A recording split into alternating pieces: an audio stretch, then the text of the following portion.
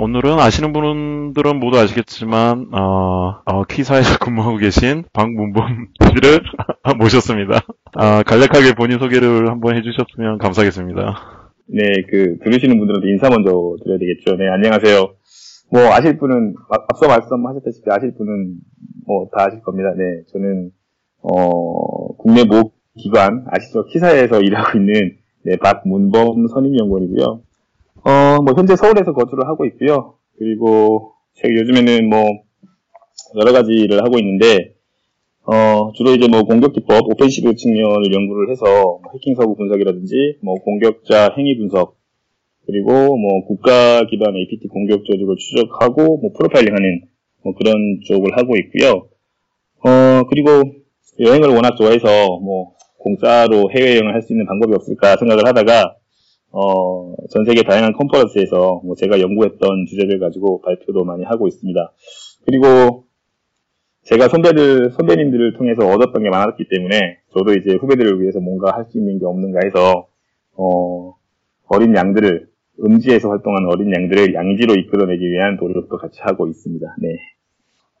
일단 그럼 두 번째 얘기로 넘어가죠. 일단 그럼 지금 키사에 계신데 사실은 네. 저도 그렇고 이제 키사에 계신데 여러 가지 페이스북에다 올리는 글들도 보고 그러면 사실은 이분은 도대체 무슨 업무를 하길래 저렇게 키사에다가 굉장히 뭐라고 그래야 되지? 다양한 글들을 올리시잖아요. 재밌는 글도 올리고 예를 들면 저번에 뭐였지? QU였나? QU360이 훈련용 샘플 같은 거, 이렇게 잡는 그런 부분이라든지, 네. 그런 부분은 굉장히 재밌더라고요. 예.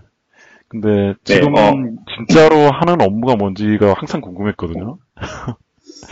많은 분들이 이제 제가 실제로 키사에서 하고 있는 일이 제가 페이스북에 올리거나 아니면 제가 자주 발표하는 그런 내용이랑 동일한 매칭이 되는 일을 하고 있을 거라고 생각을 하실 텐데요. 물론 작년, 재작년까지는 실제로 그런 일을 해왔습니다. 키사에서 그런 일을 한 8년, 9년 가까이 했었고요. 근데 지금은, 아무래도 공공기관이다 보니까, 제가 하고 싶은 일만 할 수는 없더라고요. 그래서 지금은, 스팸 메일을 분석을 해서, 스패머들을 추적을 한다든지, 또는 스팸을 좀 줄일 수 있는 방안이 뭐가 있는지 이런 부분을, 하는 그런 회사 업무를 하고 있고요. 월급 받은 만큼만 하고 있습니다. 제가, 이쪽에 스팸 관련돼서는 저보다 잘하시는 분들이 워낙 많기 때문에, 딱 제가 어디서 내가 잘났네 이런 얘기를 할 수는 없고요. 그냥 딱 월급 받은 만큼만, 네, 그 정도의 일만, 회사 업무를 하고 어감 자체가 월급을 조금 준다는 건가요? 많이 준다는 건가요?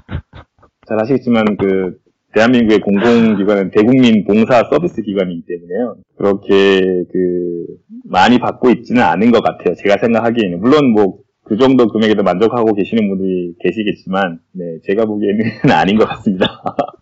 항상 가끔씩 한 번씩 올라오잖아요. 이렇게 뭔가 잡을 바꿀 것 같은. 네.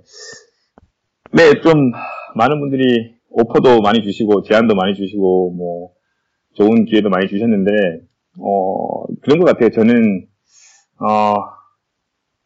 제가 첫 직장이고요. 그리고, 이 말 들으면 많이 놀라시겠지만, 회사에 대한 애정도 누구보다 강하고요. 그리고, 네, 그래서, 저는, 제가 속한 조직이 조금 더 외부에서 보기에 굉장히 좀 높게 봐줬으면 하고, 그리고 수준이 좀 올라갔으면 하는 그런, 희망이 있기 때문에, 제가 거기에 계속 기여를 할 수 있는 한은 아마 계속 여기에 있을 것 같습니다. 그리고, 아무래도 많은 분들이 생각하시기에는 공공기관, 키사 안에는 좀 경직되고 좀 그런 기관일까라고 생각을 하시는데, 의대 이제 공공기관이 좀 경직됐을 거라고 많이 그렇게 생각을 하시는데요.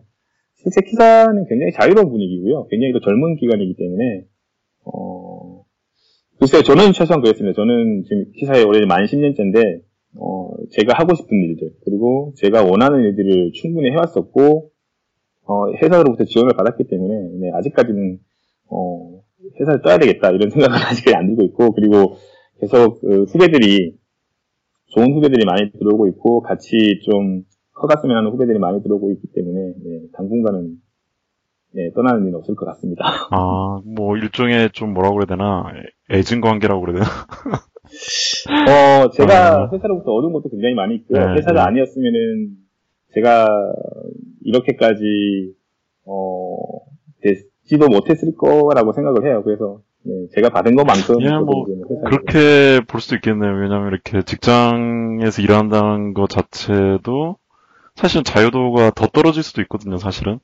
네, 맞습니다. 예, 그럴 가능성은 항상 있는 거기 때문에, 뭐, 네. 어떻게 보면은, 뭐, 다만 뭐 스팸 메일을 분석한다고 해도, 그래도 보안 쪽으로 하는 거니까. 그렇죠. 어떻게 보면, APT나 이런 것하고도 연관성도 사실은 좀 있잖아요, 사실은 스팸 메일. 네, 굉장히 네, 많기 맞습니다. 때문에, 예. 네, 말씀을 굉장히 잘해주시는데요. 네. 스팸 메일 쪽을 분석을 하다 보면은, 실제 국내 사기업이라든지, 국내 다른 기관, 정부 기관을 대상으로, 스패피싱 메일이 가는 걸 볼 수가 있어요. 그래서 그걸 따로 분석을 해서, 관련 부서에 어떤 전달을 해준다든지, 또는 악성코드 샘플이라든지 이런 걸 확보를 하는 경우도 있기 때문에, 충분히 제가 개인적으로 연구하는 분야랑, 충분히 연결될 수 있는 부분은, 굉장히 많이 있다고 봅니다. 예, 뭐 제가 듣기로는 뭐라고 그래야 될까, 어떤 이상적인 그런 잡과 현실 사이의 타협을 굉장히 잘하신 것 같아요, 제가 보기에는. 굉장히 핵심을 굉장히 찍으셨는데요. 아니, 그게 이제 사실은 아무리 돈 많이 주고 좋은 직장에 다녀도 결국은 직장인의 한계라는 게 자기가 하고 싶은 일을 자기가 결정하는 게 아니잖아요. 위에서부터. 맞습니다. 어떤 매니지먼트에서부터 결정이 내려오고, 조직의 방향도 갑자기 바뀔 수 있는 것이고, 그렇기 때문에. 네. 자기가 자기 스스로 결정할 수 있으면 이미 직장인이라는 정의에 맞지가 않죠. 그 경우에는 그냥, 네. 자영업자도 아니고, 프리랜서, 프리랜서도 하다못해 그게 있잖아요. 네. 자기를 고용해주는 사람이 필요하니까. 한 가지 아쉬운 점은, 회사에서 이제, 한 가지 업무에 대한, 오랜 경험들을 가지고 있는 직원들에서 그걸 잘 인정을 해주지 않는다는 것, 그런 게 조금 아쉽긴 해요. 예, 그 부분은 제가 이제 옛날에도 어떤 다른 분하고 한번 인터뷰를 한 적이 있었거든요. 기사 출신 분이셨는데, 자기는 예를 들어서 취약점 분석하고 이런 부분이 진짜 좋은데, 뭐라고 그래야 돼? 이게 빙빙 도는 게 있잖아요. 이게 한 번씩. 네. 순환보직이라고. 예, 그게 있어가지고, 갑자기 진짜 자기랑 전혀 상관없는 일을 갑자기 하게 됐다. 그래서, 지금 딴 데를 알아보고 있다. 그런 말을 들어서 저는 솔직히 이해를 못 했거든요. 왜, 그래도 좀 뭔가 전문성과 어느 정도 연관성은 있어야 되잖아요, 사실은. 이게. 그렇죠. 직원의 전문성이 곧 회사의 전문성이 되는, 조직의 전문성이 되는 건데, 저희 키사가 가지고 있는 가장 큰 단점 중에 하나가 이제 그런 겁니다. 예. 특정 직원의 어떤 경험이라든지 전문성을 회사의 조직의 노하우라든지 어떤 조직의 역량으로 활용하는 게 굉장히 부족한 그런 좀 시스템이라서. 네, 그렇죠. 예, 특히 트레이드 인텔리전스나 아니면은 이런 부분은 사실은 이게 굉장히 길게 봐야 되잖아요. 이게 그렇죠. 1년, 2년 그쪽 트렌드를 봐봤자 그거는 굉장히 단기적인 사건일 뿐이고 어떤 액터를 추적한다든지 할 때는 이 액터들이 굉장히 오랫동안 활동을 하기 때문에 네. 예전에 자기가 봤던 코드라든지 아니면 어떤 디테일한 내용이라든지 이게 이제 어디 다큐멘트가 잘 안 돼 있어도 자기가 그걸 알고 있었으면 그렇게 뭐라고 그래야 되나 클루를 찾아가지고 이렇게 추적을 하고 이런 게 가능한데 이게 계속 바뀌어버리면 그렇죠. 다큐멘트만 읽어가지고 이게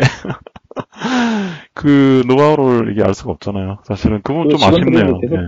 계속 그렇게 이제 순환 보직이 발생하게 되면은 직원들 자체도 이제 내가 이 업무에 대해서 집중을 하고 이 업무에 대해서 애정을 가져봐야 몇 년 후면 다시 내 업무가 바뀔 텐데 이런 생각을 가져버리게 되기 때문에 그런 면도 있겠네요.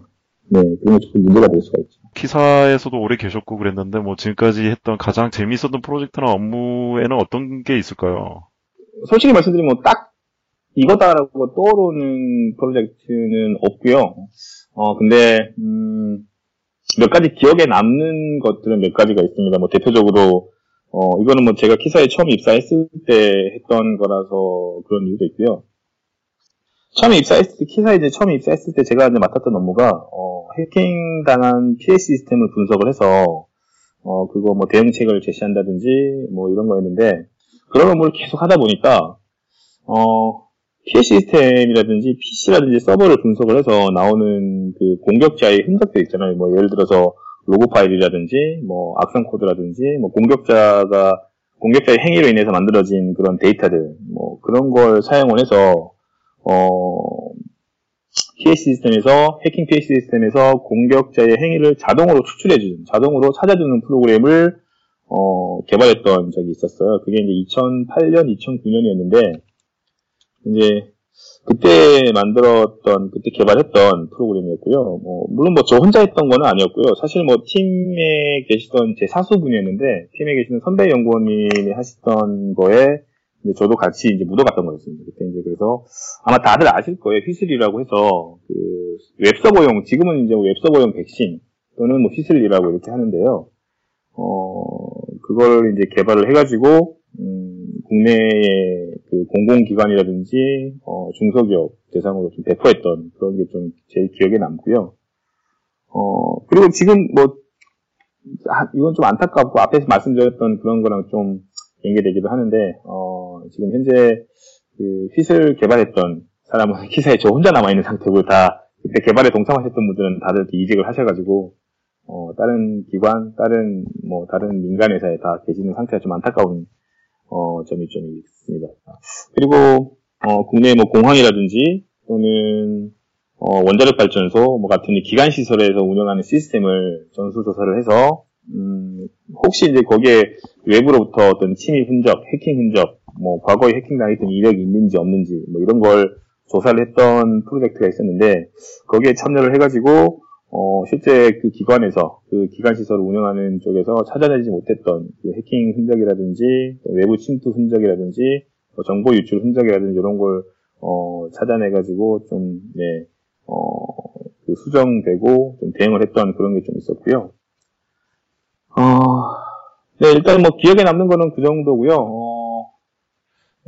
사실 앞으로 제가 몇 년 후에, 과거에 내가 했던 프로젝트라든지 어떤 것 중에 제일 기억에 남을만 하겠다라고 생각하는 건 지금 하고 있는 게 좀, 기억에 남을 것 같아요. 물론 지금 진행하고 있는 거긴 하지만, 지금 하는 게 이제, 소프트웨어 보안 업데이트 패치를 분석을 해가지고 익스플로잇을 작성하거나 또는 이미 공개되어 있는 원데이 취약점에 대한 익스플로잇을 분석을 해가지고, 해킹 피해를 입은 시스템을 좀 더 정밀하게 분석을 하고, 공격자의 행위를 조금 더 정밀하고, 조금 더 객관적으로 추적할 수 있는, 그런 방법이 있을까 해서, 오펜시브, 근데 공격적인 부분이랑 좀 연결을 해서 연구하고 있는 부분인데요.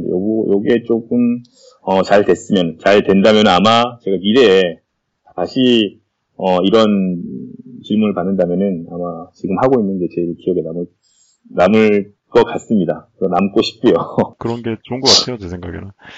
그래서 이제 본론에 들어가서 이제 WannaCry에 대해서 이제 오늘 얘기를 하기로 했거든요. 근데 업계에서 사실은 박문범 씨가 약간은 다른 사람, 일반적인 보안 엔지니어들, 리서처들이 가지고 있는 어떤 NK에 대한 그런 시각과 약간은 다른 보안업계의 회의론자로 박문범 씨가 항상 거론이 되는 것 같아요. 예, 저는 일단 워낙, 말씀하신 대로 회의론자라고 하면 이제 WannaCry에 한해서 볼 때는 회의론자라고 보실 수도 있을 것 같아요. 일단 이거는 제가 지금부터 말씀드리는 건 전체적으로 제 개인의 생각이고 개인의 의견이라는 걸 전제를 두겠습니다. 왜냐면은 가끔씩 신문 기자분들이나 아니면은 다른 분들이 제 개인적인 의견을 제가 소속된 조직의 의견으로 생각하시는 분들이 종종 있더라고요. 그래서, 지금부터 제가 말씀드리는 거는 전적으로 제 개인적인, 의견이라는 걸 전제로 말씀을 드리도록 하겠습니다. WannaCry 부분만 놓고 봤을 때는요, WannaCry에 대한, 최근 한두 달간의 어떤 전 세계적으로 발생하고 있는 어떤 그런 토론이라든지 의견들을 보면은, 결론부터 말씀드리면은, 소위 말하는 글로벌 보안 업체, S사라든지, 또는, F사라든지, 이런, K사라든지, 러시아의 K사라든지, 이런 글로벌 보안 업체들의 주장은, 그동안 제가 해왔던 그 NK, 북한에 대한 프로파일링에 비춰볼 때, 객관적 근거가 굉장히 부족해요. 북한이 맞다, 아니다를 떠나서 NK라고 판단하는, 북한이라고 근거를 내리고 결론을 짓는 그 과정에서, 객관적 근거가 굉장히 부족하고 직접적인 증거가 없는 상태입니다. 그래서, 저는 NK라고 확정을 짓는 거는 아직까지도 시기상조다라고 그렇게 생각을 하고 있고요. 북한이 아니다라는 말이 아니라, 북한이 맞을 수도 있지만 아닐 가능성이 더 높다라고 저는 생각을 하고 있습니다.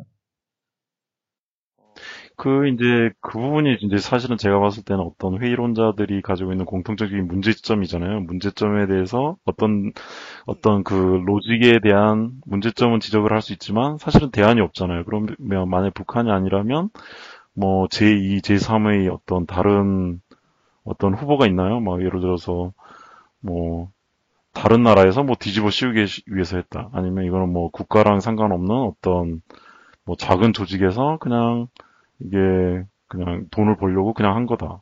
뭐 다른 근거도 사실 없잖아요. 그렇죠. 일단은 어떤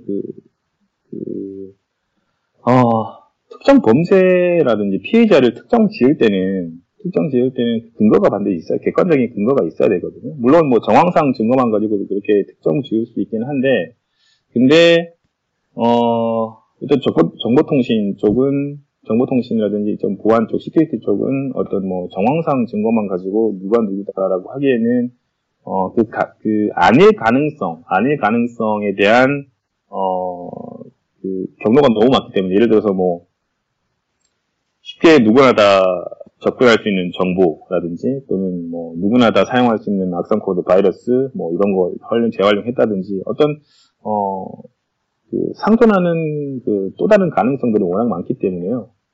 명백한 근거가 없는 한은 특정 조직이 했다, 어떤 특정 그룹이 했다라고 확정 지어서 말하기에는 굉장히 좀 부족한, 워너크라이 같은 경우에는 그런 게 굉장히 좀 부족하지 않나라고 생각을 하고 있는 거고요. 말씀하신 대로 북한이 아니라면, NK가 아니라면은 도대체 어디냐라고 그런 질문을 하신다면은 그거에 대한 답변을 할 수가 없는 상황이라고 봐요. 말씀하신 대로 제3의 어떤 조직이 될 수도 있는 거고요. 뭐 러시아가 될 수도 있는 거고, 중국이 될 수가 있는 거고, 뭐 미국이 될 수가 있는 거고. 그래서 뭐 그렇지만 이제 제 논점은 일단 그 부분에 대해서 어떤 대안이 되는 어떤, 그러니까 일단은 뭐 그 문범 씨가 그쪽 TI 쪽으로나 그 부분으로는 어느 정도 일가견이 있다라는 전제하에서요. 만약에 그동안 여러 액터들을 만약에 분석을 했다면 어느 정도 이게 NK는 아니고 어디랑 비슷한데 이런 후보가 한두 개 정도는 있을 수도 있잖아요. 예를 들어서 이런 기법은 어디서 많이 봤던 거다. 뭐 이런 식으로. 일단은 뭐 제 입장이 아니라 NK라고 추정하고 있는 그런 보안 업체들 입장에서 생각을 해본다면은, 그런 보안 업체들 입장에서는 충분히 NK라고 추정할 수 있을 것 같아요. 왜냐면은 그거는 그 보안 업체들이 그동안 내놓은 데이터만 가지고 본다면은, 그들이 가지고 그 보안 업체들이 내놓은 데이터는 그 보안 업체들이 가지고 있는 데이터인 거잖아요. 그래서 그 보안 회사들이 가지고 있는 데이터만 놓고 그 보안 회사들이 자기들의 데이터를 가지고 판단을 한다면은 NK라고 확정이 아니라 추정은 할 수 있겠다라는데 동의를 합니다. 그런데 반론이라든지 또는 NK가 아니다라고 그렇게 의문을 가질 수 있는 거에 대해서 그쪽에서 명백하게 NK가 맞다라고 할 수 있는 근거 또한 그쪽에서는 가지고 있지 않다는 거죠. 왜냐면 과거에 다른 케이스, 나중에 따로 설명을 드리겠지만, 과거부터 최근까지 북한이라고 확정 지어서 결론 지어진 그런 사건들, 일련의 사건들을 보면은 북한이라고 특정 지을 수 있는 근거 자료가 명확히 있기 때문에, 과거의 케이스와 비교를 해봤을 때 워너크라이 거는 북한이라고 NK라고 확정 지을 수 있는 근거가 굉장히 희박하다는 거죠. 만약에 이게 어떤 법정에서 형사상의 범죄를 어떤 판결을 하는 법정이라면은 당연히 이거는 무죄 추정의 원칙에 근거해가지고 무죄가 날 수밖에 없는 그런 사건이라고. 예. 그 부분은 제가 동의를 하죠. 어차피 여기 있는 증거들은 모두 다 뭐 IP라든지 하다못해 뭐 코드가 뭐 몇 줄이 똑같다 이런 거는 어차피 정황 증거밖에 안 되거든요. 사실은 모든 샘플들은 그 전에도 이미 다 공개된 상태였고 누가 진짜 마음을 먹고 똑같이 만들겠다고 하면 사실은 뭐 비슷하게 카피해서 만들 수도 있는 부분은 제가 동의를 합니다. 원론적인 내용은 이제 뭐 회의론적인 입장에서 제가 접근을 할 수도 있다고 제가 생각을 할 수는 있는데요. 예를 들어서 처음에 나왔던 부분이 이제 구글의 닐 메타라고 이제 옛날에도 굉장히 유명하시던 분이 있는데 이제 그분이 지금 구글에서 말웨어 쪽을 하고 계시거든요. 이제 근데 그 부분이 이제 처음에 트위터에 올렸던 게 이게 이제 나중에 알고 보니까 그 시만텍에서 말하는 콘토피라는 패밀리더라고요. 콘토피에 있는 어떤 코드랑 WannaCry 그 있는 코드랑 그 커스텀 SSL 그 사이퍼 스윗 그 코드가 제가 이제 직접 확인해 봤더니 한 펑션 2개 정도, 하나에서 2개 정도 그게 똑같다.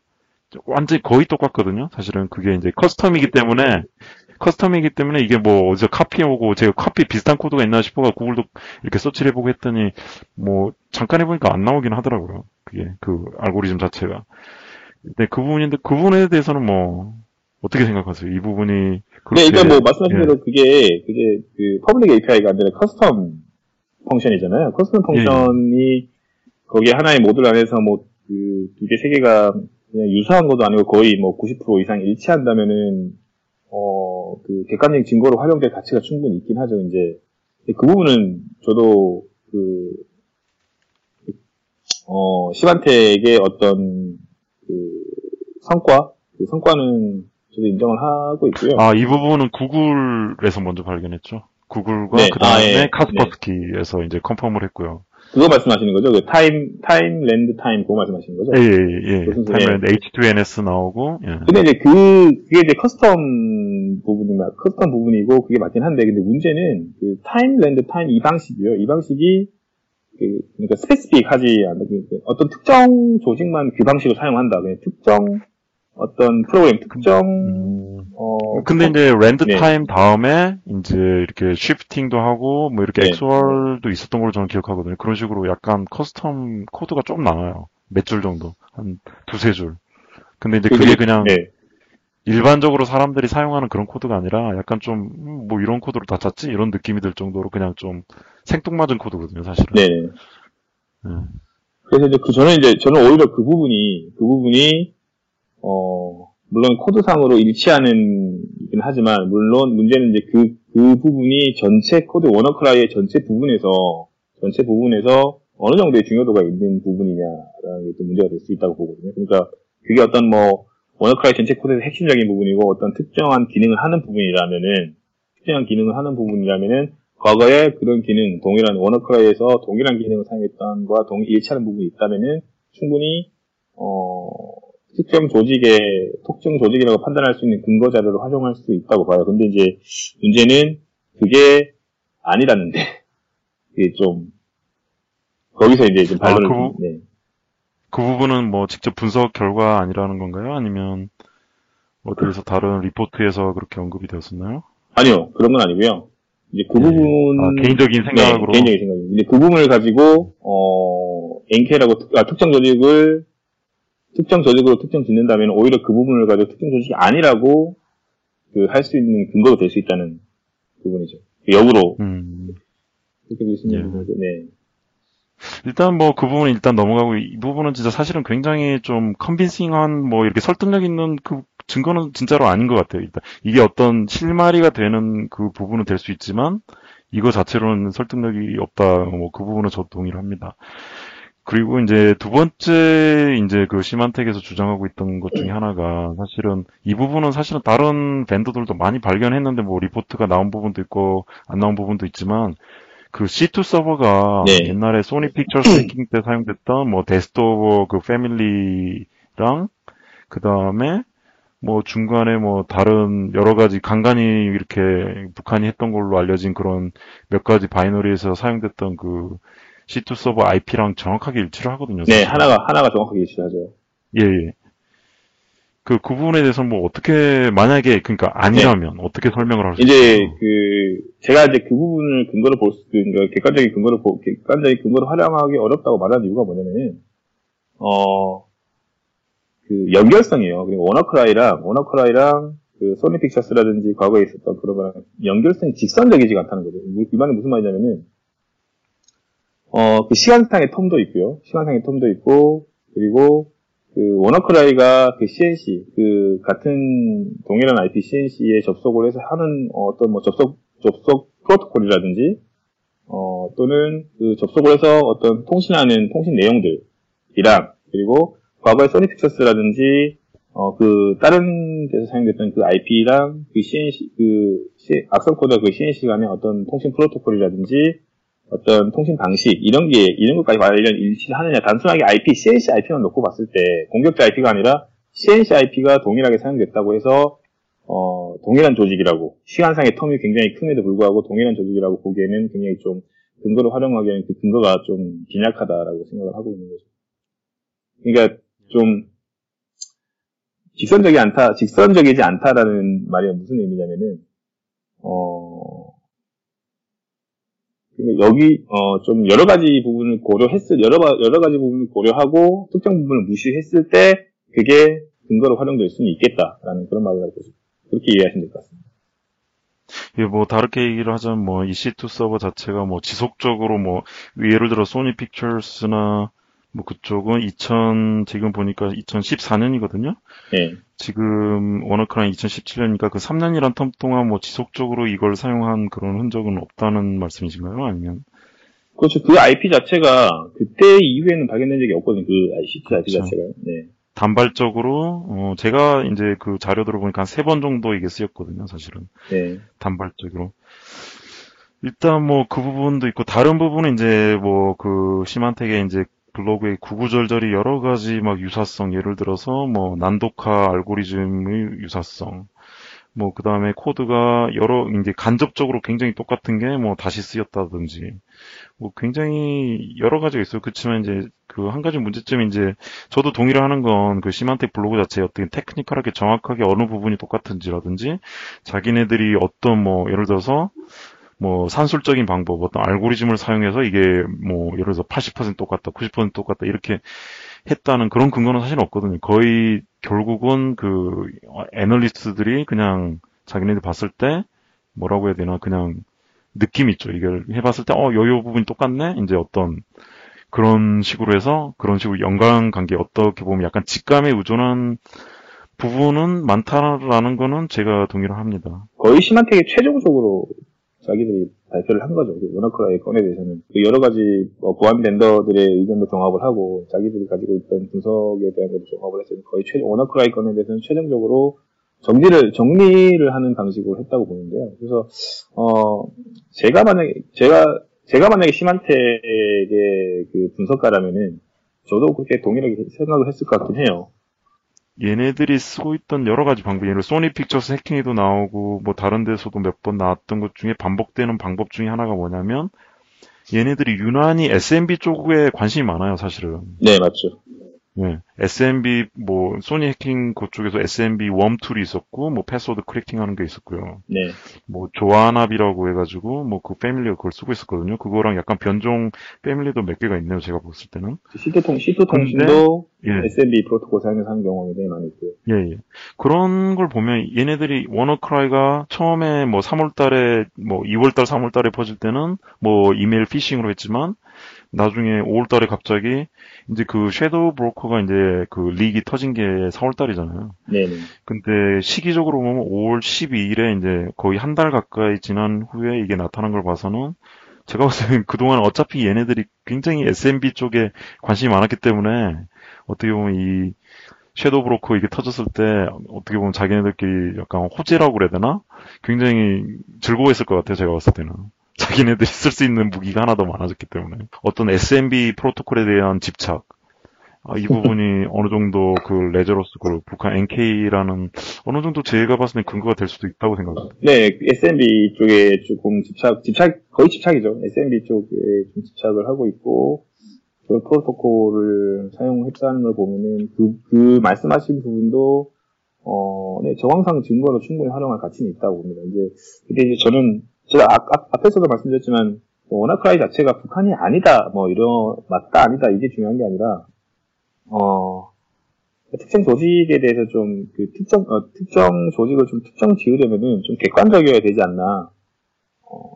좀 객관적으로 판단할 수 있는. 만약에 이제 그러면 만약에 박문범 씨가 만약에 이제 워너크라이를 만약 인베스티게이션 해서 어떤 리포트를 써서 이거는 어트리뷰션 한다. 그러면 어떤 방법론을 쓸 수 있고 어떤 증거를 딱 들고 나오면 어느 정도 신뢰할 수 있다라고 생각을 하시나요? 일단 저는 만약에 C2 서버가 진짜 그때 동일한 사용했던 C2 서버가 있다면 있었죠. 그 C2 서버에 있는 데이터를 반드시 확인해 볼 필요가 있을 것 같고요. 그리고 글쎄 워너크라이 같은 경우에 저는 솔직히 말씀드리면 특정 조직으로 특정 공격 그룹을 연계시키기에는 좀 굉장히 어려울 것 같아요. 제가 만약에 분석을 한다면. 그렇게 생각하시는군요. 네, 특히 어떤 목적이야 분명하죠. 비트코인. 근데 이제 또 한 가지 이상한 게 비트코인 그게 입금된 게 사실은 푼돈이잖아요. 물론 큰 돈이긴 하지만 거의 한 1억 얼마 정도밖에 안 되기 때문에 워너크라이가 초래한 재앙의 가치에 비하면 피해액에 비하면 오히려 비트코인 입금액은 너무 적거든요. 너무 사실은. 적죠. 예. 그래서 어떻게 해석해야 될까요? 그거? 그래서 만약에 이제 제가 워너크라이, 그러니까 만약에 실제로 북한과 연계되어 있었다면은, 말씀하신 대로 금액이 그렇게 적다는 것도 조금 의문이 되고요. 그리고, 그동안 NK, 북한이 해왔던 공격 사례들을 보면은, 공공기관 쪽에 대한 공격이 굉장히 많이 있고, 성공 사례도 굉장히 많이 있거든요. 차라리, 더 타격을 줄 수 있고, 더 가치가 높은 데이터들이 있는 공공 쪽을 대상으로 했다면 더 효과가 더 크지 않았을까, 그렇게 생각을 하는데, 물론, 금전적인 이득을 취하는 그런 효과에 부수적으로 어떤 사회 혼란까지 야기할 수 있는, 정부 기관을 대상으로 했다면은, 사회 혼란까지 야기할 수 있는 그런 효과도 있었을 텐데, 말씀하신 대로 1억 얼마, 이 정도의 금전적인, 감염된 시스템 한 대당 단가가 굉장히 낮았었잖아요. 그렇죠. 얼마에서 30불이었나요? 300불이었나? 300불이었죠, 300불. 네. 300불, 예, 300불. 다른 쪽은 단가 한 500불 이상이라고 얘기를 하더라고요. 50만원, 40만원 정도였는데, 그 정도를 노리고 과연 했을까, 걔네들이. 물론 그렇게 또 생각할 수 있어요. 그것도 역으로 생각하자면은, 얘네들이 북한 애들이 생각하기에 돈의 가치가, 걔네들 입장에서는 300불, 400불 굉장히 큰 가치일 수도 있기 때문에 그 정도 요구할 수도 있다. 그렇게 생각할 수도 있을 것 같긴 해요. 그렇다면 지금까지 북한이 랜섬웨어를 쓴 사례는 사실 없는 거죠. 워너크라이를 제외한다면. 아예 없다고는 할 수는 없고요. 예. 올 초에 비슷한, 케이스가 있었는데, 그것도 좀 정황상 데이터들이 있긴 해요. 정황상으로는 NK 북한이라고 볼 수 있는 근거가 충분히 있는데, 그것도 이제 명확한 그건 좀 없는 상태라서,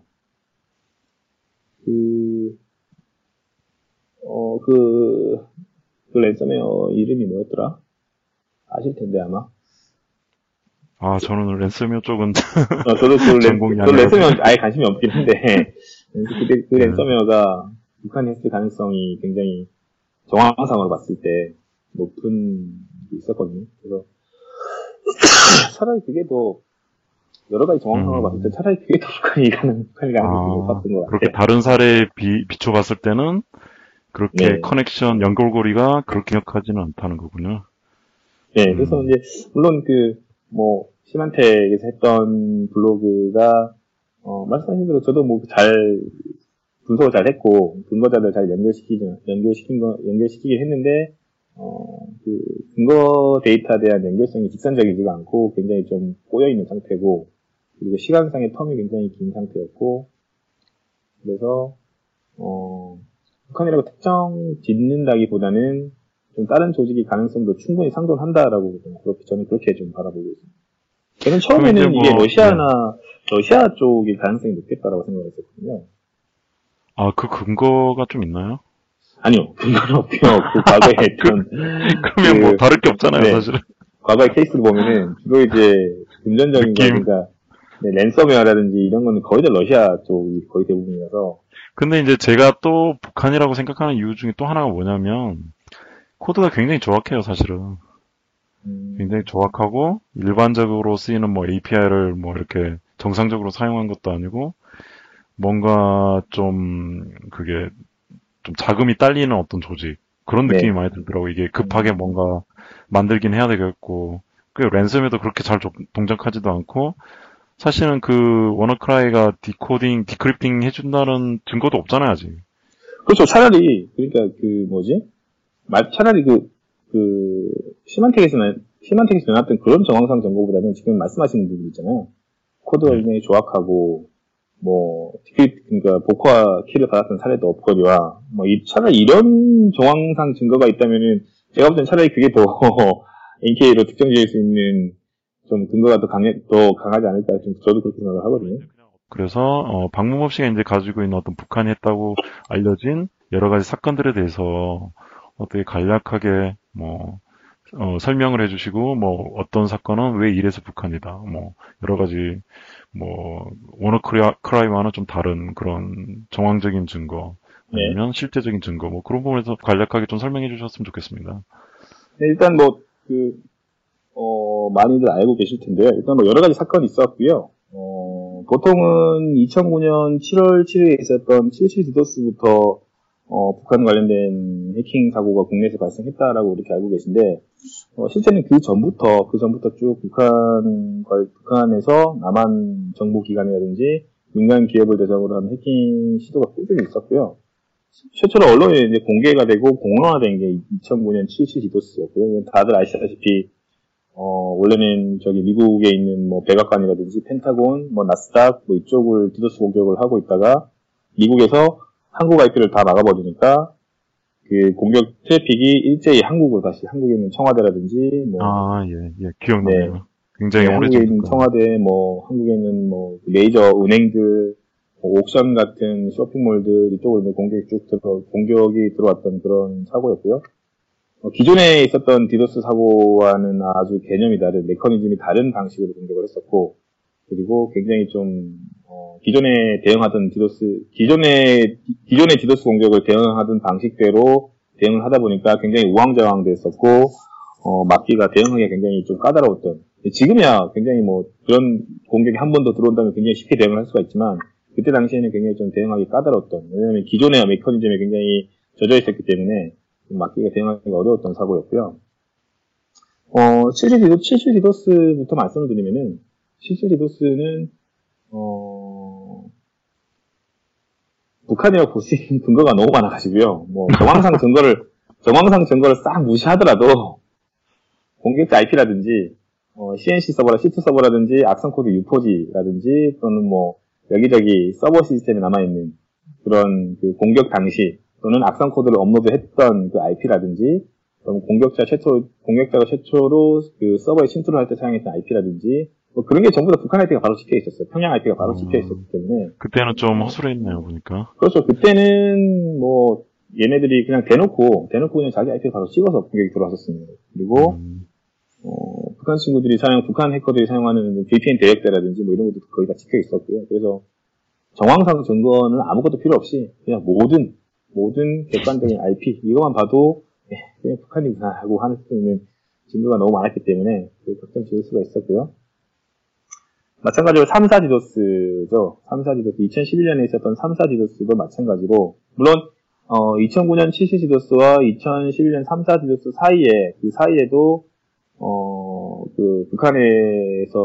북한에서 남한에 대한 그 사이버 공격이 굉장히 많이 있었습니다. 그런 건 다 무시를 하고요. 많이 알고 계시는 사건 위주로 좀 설명을 드리면은 3사 디도스는 이제 77 디도스의 어드밴스한 버전이라고 보시면 돼요. 한 단계 조금 더 업그레이드된 디도스 공격이었고요.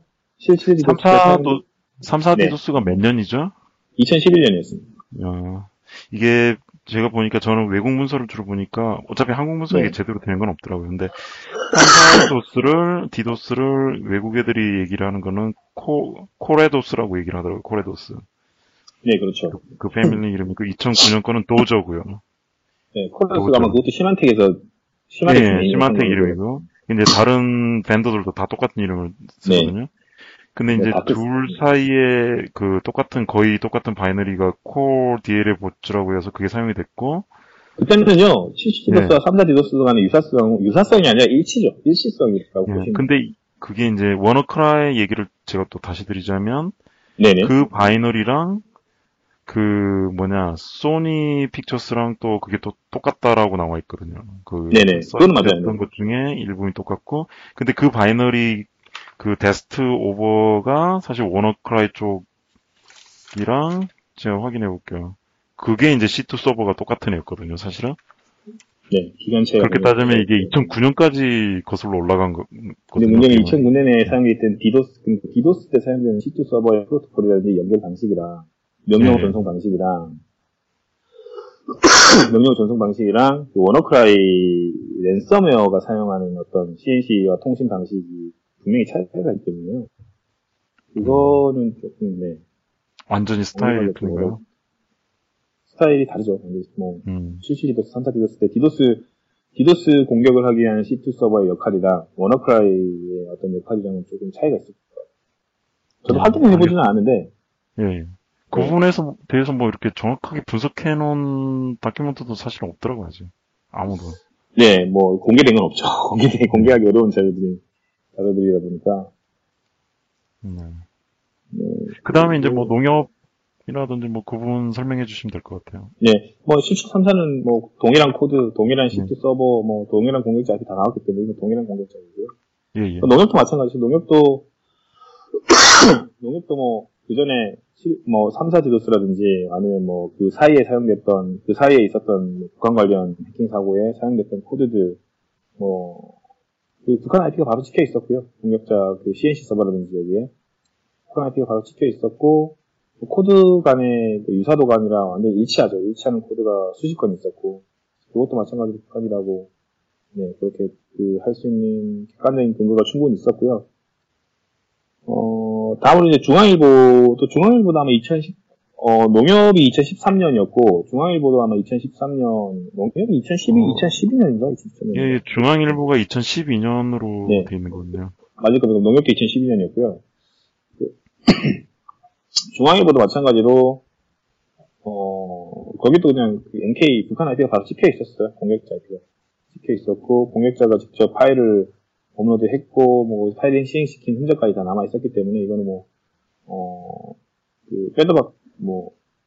속된 말로 빼박 증거, 빼박 증거가 있었기 때문에, 이것도 북한이. 근데 제가 이제 보이는 느낌이 2009년부터 2012년까지 봤을 때는 전혀, 자기네들 정체를 숨기는데 전혀 노력을 안 하네요, 보니까. 네, 얘네들은 그냥 대놓고 다 찍습니다. 편하게 그냥, 자기 컴퓨터에서 바로 그냥 쏴버리네요. 네, 물론, 간간히 토르를 사용하는 경우가 있거든요. 토르 브라우저를, 그때 당시만 하더라도 토르 브라우저를 사용을 해서 이제, 간간히 접속하는 경우가 있었는데, 몇 년 전부터는 아예 그냥 토르 브라우저 자체를 사용하지도 않고요. 그냥 자기들 IP를 바로 찍어서 그렇게 공격을 하고 있고, 최근에는 VPN을 많이 사용합니다. VPN이라든지, 사설 IP 이런 걸 많이 사용을 하고 있고, 최근에는 자기들 IP를 거의 사용을 하지는 않는 추세더라고요. 해외 쪽에서는 다크서울로 많이 알려져 있는 320 사이버 테러가 있었죠. 그 320 사이버 테러 같은 경우에는 국내에 있는 은행들 그리고 방송국들 이쪽에 하드 디스크가 파괴되면서 좀 혼란이 많이 발생했던 그런 사고였는데 이것도 마찬가지로 코드는 농협대라든지 3사 디도스 때라든지 이때 사용됐던 코드들이 상당 부분 많이 사용이 됐고 C2 서버도 일부 그때 사용됐던 C2 서버가 일부 사용됐던 게 있었고요. 그리고 악성 코드 유포지라든지 공격 경유지 이런 데 들어가 보면은 그 공격자 IP가 전부 다 이제 평양 IP가 그대로 다 찍혀 있는 그런 게 다 있었기 때문에 320까지도 마찬가지로 객관적 증거가 충분히 다 있는 사례였고요. 그래서 제가 이제 320 때부터 이제 유저 에이전트 정보를, 공격자 IP마다 유저 에이전트 정보가 다 찍히잖아요, 웹로그에 보면. 예, 예. 420 때부터 이제 유저 에이전트 정보를 쭉 수집을 하기 시작을 했는데, 이제 그때부터 이제 유저 에이전트 정보를 좀 프로파일링 할 때 또 활용을 하기 시작을 했어요. 공격자 인식도를 분석을 할 때. 예. 그랬었고, 그리고, 같은 해 있었던 6.25 사이버 테러는 이제 뭐 정당 홈페이지라든지 뭐 이쪽이 좀 파괴가 되거나, 어떻게 있으면 또 웹사이트 변조가 발생하는 그런 사고였는데, 이것도 마찬가지로 편향 IP가 그대로 찍혀 있었던 그런 사고였고요. 다음으로 이제 김숙희 케이스는, 이거는 이제 뭐 일본이라든지 한국의 방산업체들에 대한 사이버 공격이었는데, APT 공격이었는데, 이때 사용됐던 코드들 보면 이제 뭐 320대라든지 이때 사용됐던 그 코드와 거의 유사하고, 여기도 마찬가지로 CNC 서버, 악성 코드가 유출한 데이터 자료가 전송되는 서버라든지, 또는 뭐 CNC 서버, 뭐 해킹 경유지 이런 게 과거에 사용됐던 그런 CNC가 사용됐던 경우가 있었고, 그리고 C2 서버를 분석을 해보면은 그 북한 IP가 바로 찍혀 있었고, 그리고 CNC 서버와 악성 코드에 감염된 좀비 PC 간의 통신 프로토콜이라든지, 그것도 마찬가지 SMB 프로토콜 443 통신 뭐 한다든지 뭐 이런 게 있었고요. 그 다음에 뭐 소니 한수원, 이거는 뭐 소니 같은 경우에는 코드 자체가 과거에 사용했던 코드를 그대로 재활용한 거였고요. 소니랑 또 연결될 수 있는 게 그 최근에 있었던, 작년이었죠. 작년 여름에 있었던 그 인터파크 케이스랑 소니에서 사용됐던 그 공격 방식도 똑같고, 내부에서 악성 코드를 전파시키는 방식도 똑같을 정도로 코드도 완전히 일치를 하고 있고요. C2 서버도 동일하게 사용됐던 그런 케이스였고, 그 다음에 한수원도 마찬가지로 뭐 북한 IP가 바로 찍혔었고, 김숙희라든지 320 또는 소니 때 사용됐던 코드가 한수원 때 그대로 동일하게 사용되었었고요. 나머지 뭐 국방부라든지 최근에 있었던 뭐 ATM 해킹 사고라든지 이런 것도 쭉 코드라든지 어떤 그 북한 IP라든지 이런 게 다 발견되고 있는 그런 케이스라서 북한이라고 딱 특정 지을 수 있는 그런 사고들이 있었습니다.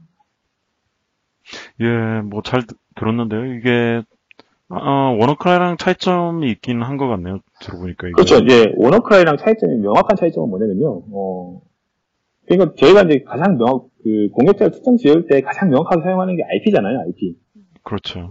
IP가 명확하기 때문에, 네. 이건 뭐, 워너크라이랑 비교하는 것 자체가 좀 넌센스일 정도로 명확하게 북한이라고 특정 지을 수 있는 근거가 명확하게 있었고, 꼭 IP뿐만 아니라, 프로파일링을 할 때 사용하는 요소가 여러 가지가 있는데, 잘 아시겠지만, 뭐, 특정 API라든지, 뭐, 아까 말씀하신 대로 커스텀 API라든지, 뭐, 함수 분기 구조 패턴이라든지, 뭐, 프로토콜 구조, CNC랑 통신 방식이라든지, 뭐, 명령어 설정, 명령어 방식이, 명령어 종류가 뭐가 있는지, 명령어 키워드가 뭐가 있는지, 뭐, 이런 것도 있고요. 그리고 뭐, 가장 확실한 거는 공격자 IP랑 유저 에이전트 같은 서버 사이드 데이터 있잖아요. 특정 APT 케이스에서 사용됐던 공격 경유지라든지 CNC 서버, 악성 코드 유포지 뭐 이런 데 들어가 보면은 다 이제 북한 IP가 바로 찍혀 있고, 그동안 수집됐던 유저 에이전트가 그대로 일치하게 박혀 있는 그런 IP들이 상당 부분 뭐 웹쉘이라든지 이런 게 접속했던 흔적이 있기 때문에, 이런 걸 가지고 종합적으로 이제 북한이라고 결론을 내릴 수가 있는 거죠. 예. 근데 마지막으로 뭐 워너크라이에 대해서 다시 얘기를 하자면, 예를 들어 네. 며칠 어제였나 그 NSA 쪽에서 발표를 했잖아요, 사실은. 네, 네. NK가 맞다고. 네. 그런 부분에 대해서는 뭐 어떻게 추측할 수 있는 어떤 근거라든지 그런 게 물론 뭐 우리가 알 수는 없죠. 예. 그렇죠. NSA의 어떤 정보력이 충분히 있을 거고, 저도 이제 그 전까지 시만텍에서 얘기했을 때는 시만텍만이 가지고 있는 데이터 가지고 판단을 했기 때문에, 뭐 시만텍의 의견을 존중을 하지만 그걸 그렇게 결론 짓기는 무리가 있다라고 생각을 했는데, NSA, 글쎄요, 저도 모르겠는데, NSA가 어떤 데이터를 가지고 있고 어떤 활동을 하는지 모르겠지만, 어떻게 정보를 수집하는지 모르겠지만, NSA가 그렇게 공식적으로 보도자료를 내고, NK라고 특정 지었다면은, 아마 뭐, 저희가 모르는 어떤 데이터를 가지고 있지 않을까요, 그쪽도. 그래서 그렇기 때문에 결론을 지었을 거라고 생각을 하는데, 예, 잘 알겠습니다. 네. 어렵네요, 어쨌든. 예. 뭐, 소니 뭐 해킹할 때도 사실은 그게 북한이 아니냐 뭐 논란이 있었던 걸 저는 기억을 하고. 그렇죠, 네. 예를 들어가지고 뭐 이런 기사들이 올라오면 한국 웹사이트에 이제 한글로 이제 번역돼서 올라오면 이제 거기 댓글들 보면은 사실은 굉장히 재밌거든요, 사실은. 댓글들에는 도대체 뭘 조작하려고 이렇게 하느냐. 네, 맞죠. 그러니까 그런 류의 글들이 굉장히 많거든요, 사실은. 소니 거는 제가 이제, 소니 건 악성 코드도 같이 이제 분석을 했었고, 악성 코드 분석 결과도 쭉 봤었고, 악성 코드 분석 결과를 가지고 과거에 있었던 케이스랑 악성 코드를 매칭시켜서 악성 코드의 일치도를 이제 확인하는 것도 봤었고, 그리고, 저 같은 경우에는 소니 픽서스 건 때 사용됐던 CNC가 몇 개가 있었는데, 그 중에 하나가 저기 태국의 어떤 특정 대학교에 있었거든요.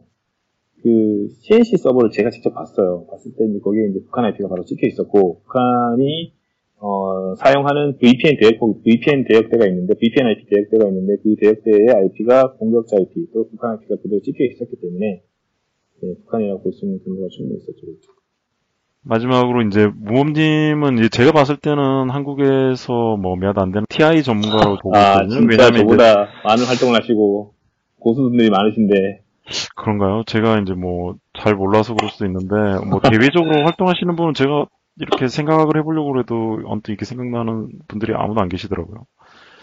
일단 그런데 뭐 앞으로 뭐 지금 금방 설명해 주신 부분을 봐도 뭐 한국 쪽 APT라든지 아니면 굵직굵직한 사건에 대해서 뭐 실제 분석에도 참여를 다 하셨고 대부분에 맞죠? 네.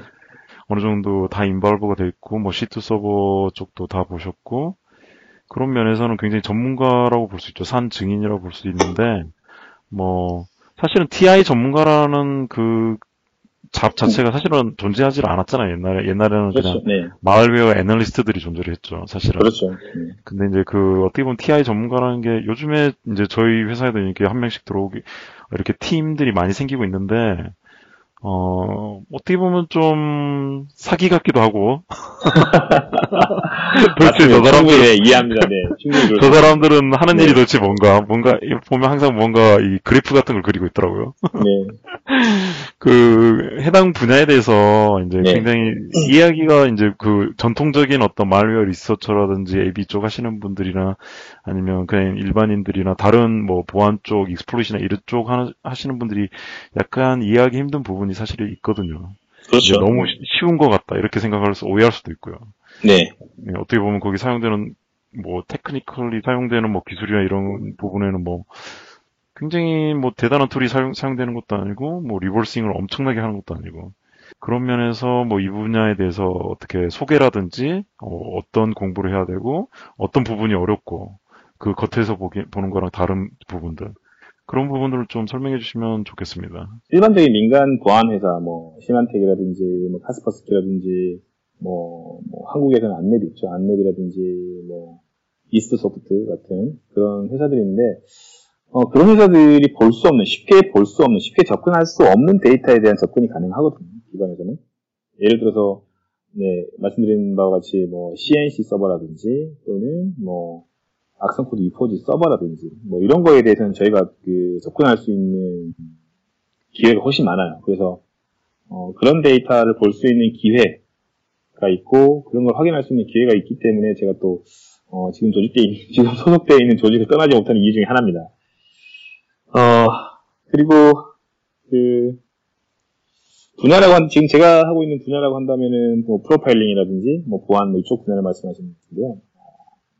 일단 조언을 하면요, 어떤 조언이 필요할지 모르겠는데, 솔직히 하지 말라고 말리고 싶어요. 왜냐면은,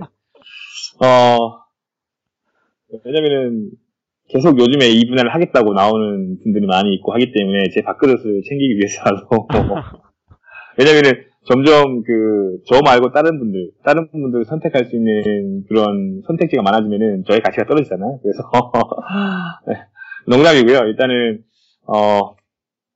글쎄요. 일단은 뭐 어느 분야든지 마찬가지겠지만 뭐 프로파일링이든지 뭐든지 간에 보안 특히 이제 전 컴퓨터 공학 쪽에서 또 IT 산업과 연관된 어떤 분야 중에서 기초적인 부분이 컴퓨터 공학적인 기초적인 부분이 제일 중요한 분야가 저희가 하고 있는 시큐리티 쪽 보안인 것 같아요. 그래서 일단 기초적인 부분들에 대한 좀 신경을 써야 될 것 같아요.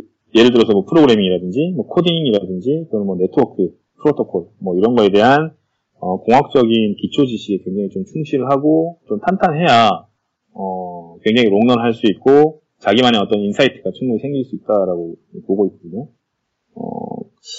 주변에서 그런 케이스를 굉장히 많이 봤는데, 공학적인 기초 지식 없이, 또는 시큐리티에 대한 어떤 기초 지식 없이, 계속 그냥 시간만 지나가다 보면은, 흔히 말하는 우스갯소리로 입보안이라고 하거든요. 말만 가지고 막 보안을 한다. 막 그렇게 하다 보면 나중에 결국엔 사기꾼이 되어버리거든요. 어떤 테크니컬한 경험도 없고, 뭐 기술적인 경험도 없고, 기술적인 지식도 없이, 말만 막 하다 보면 결국엔 사기꾼 소리를 듣게 되기 때문에, 어떤 공학적인 기초 지식이 굉장히 충실을 해야 되고요. 그리고 앞에, 초반에 말씀드렸던 어떤 오페시브 시큐리티에 대한 경험, 연구, 이런 것도 반드시 갖춰야 될 부분이라고 생각을 해요. 그런, 오페시브에 대한 좀 경험이라든지 지식이 충분히 있어야 공격자 입장에서 생각할 수 있고, 내가 만약에 공격자라면 어떻게 했을 것이다. 뭐 그런, 뭐, 시나리오 설정이라든지 이런 게 있으면은 굉장히 많은 도움이 되고, 조금 더 깊이 있고, 조금 더 뎁스가 좀 깊이 있고, 조금 더 넓게 생각할 수 있는 그런 기반이 될 수가 있을 것 같습니다. 그리고 좀 이거는 뭐 제가 생각하는 건데요. 뭐 좀 자신만의 철학도 있어야 될 것 같아요. 자신만의 고집, 뭐 자신만의 어떤 신념 이런 것도 가지고 있어야 휘둘리지 않고, 물론 틀릴 수는 있거든요. 내가 했던 연구가 틀릴 수가 있는데 틀리더라도 좀 고집도 좀 피워보고, 그리고 내 철학대로 좀 그것도 주장도 좀 해보고, 얼마든 자유롭게 토론도 좀 해보고 할 수 있는 그런 좀 자신감과 철학이 좀 있어야 된다고 생각을 합니다. 그리고 이제 이건 개인적으로 제일 중요하다고 생각하는 건데, 주변에서 하는 비판이라든지 비난에 대해서 견딜 수 있는 좀 멘탈, 좀 단단함 이런 게 좀 있어야 될 것 같아요. 특히 저 CKT 분야는 자기를 싫어하는 사람이 얼마든지 생길 수가 있거든요. 그리고 자기의 어떤 연구 결과에 대해서 반론을 제기하는 사람들도 내가 주장하는 거에 대해서 어떤 비난을 한다거나 이런 사람들이 충분히 생길 수 있고, 적이 생길 수가 있기 때문에 그런 사람들까지 제가 끌어안으라고는 얘기할 수는 없겠지만, 그런 사람들이 말하는 거에 대해서 크게 신경 쓰지 말고 그냥 웃어넘길 수 있는 그런 멘탈도 반드시 갖춰야 될 어떤 자질 중에 하나라고 생각을 합니다. 좋은 말씀 해주셔서 정말 감사드리고요, 오늘. 이것으로, 오늘의 팟캐스트를 마치겠습니다. 모두들 다음번 팟캐스트를 기대해 주시기 바랍니다.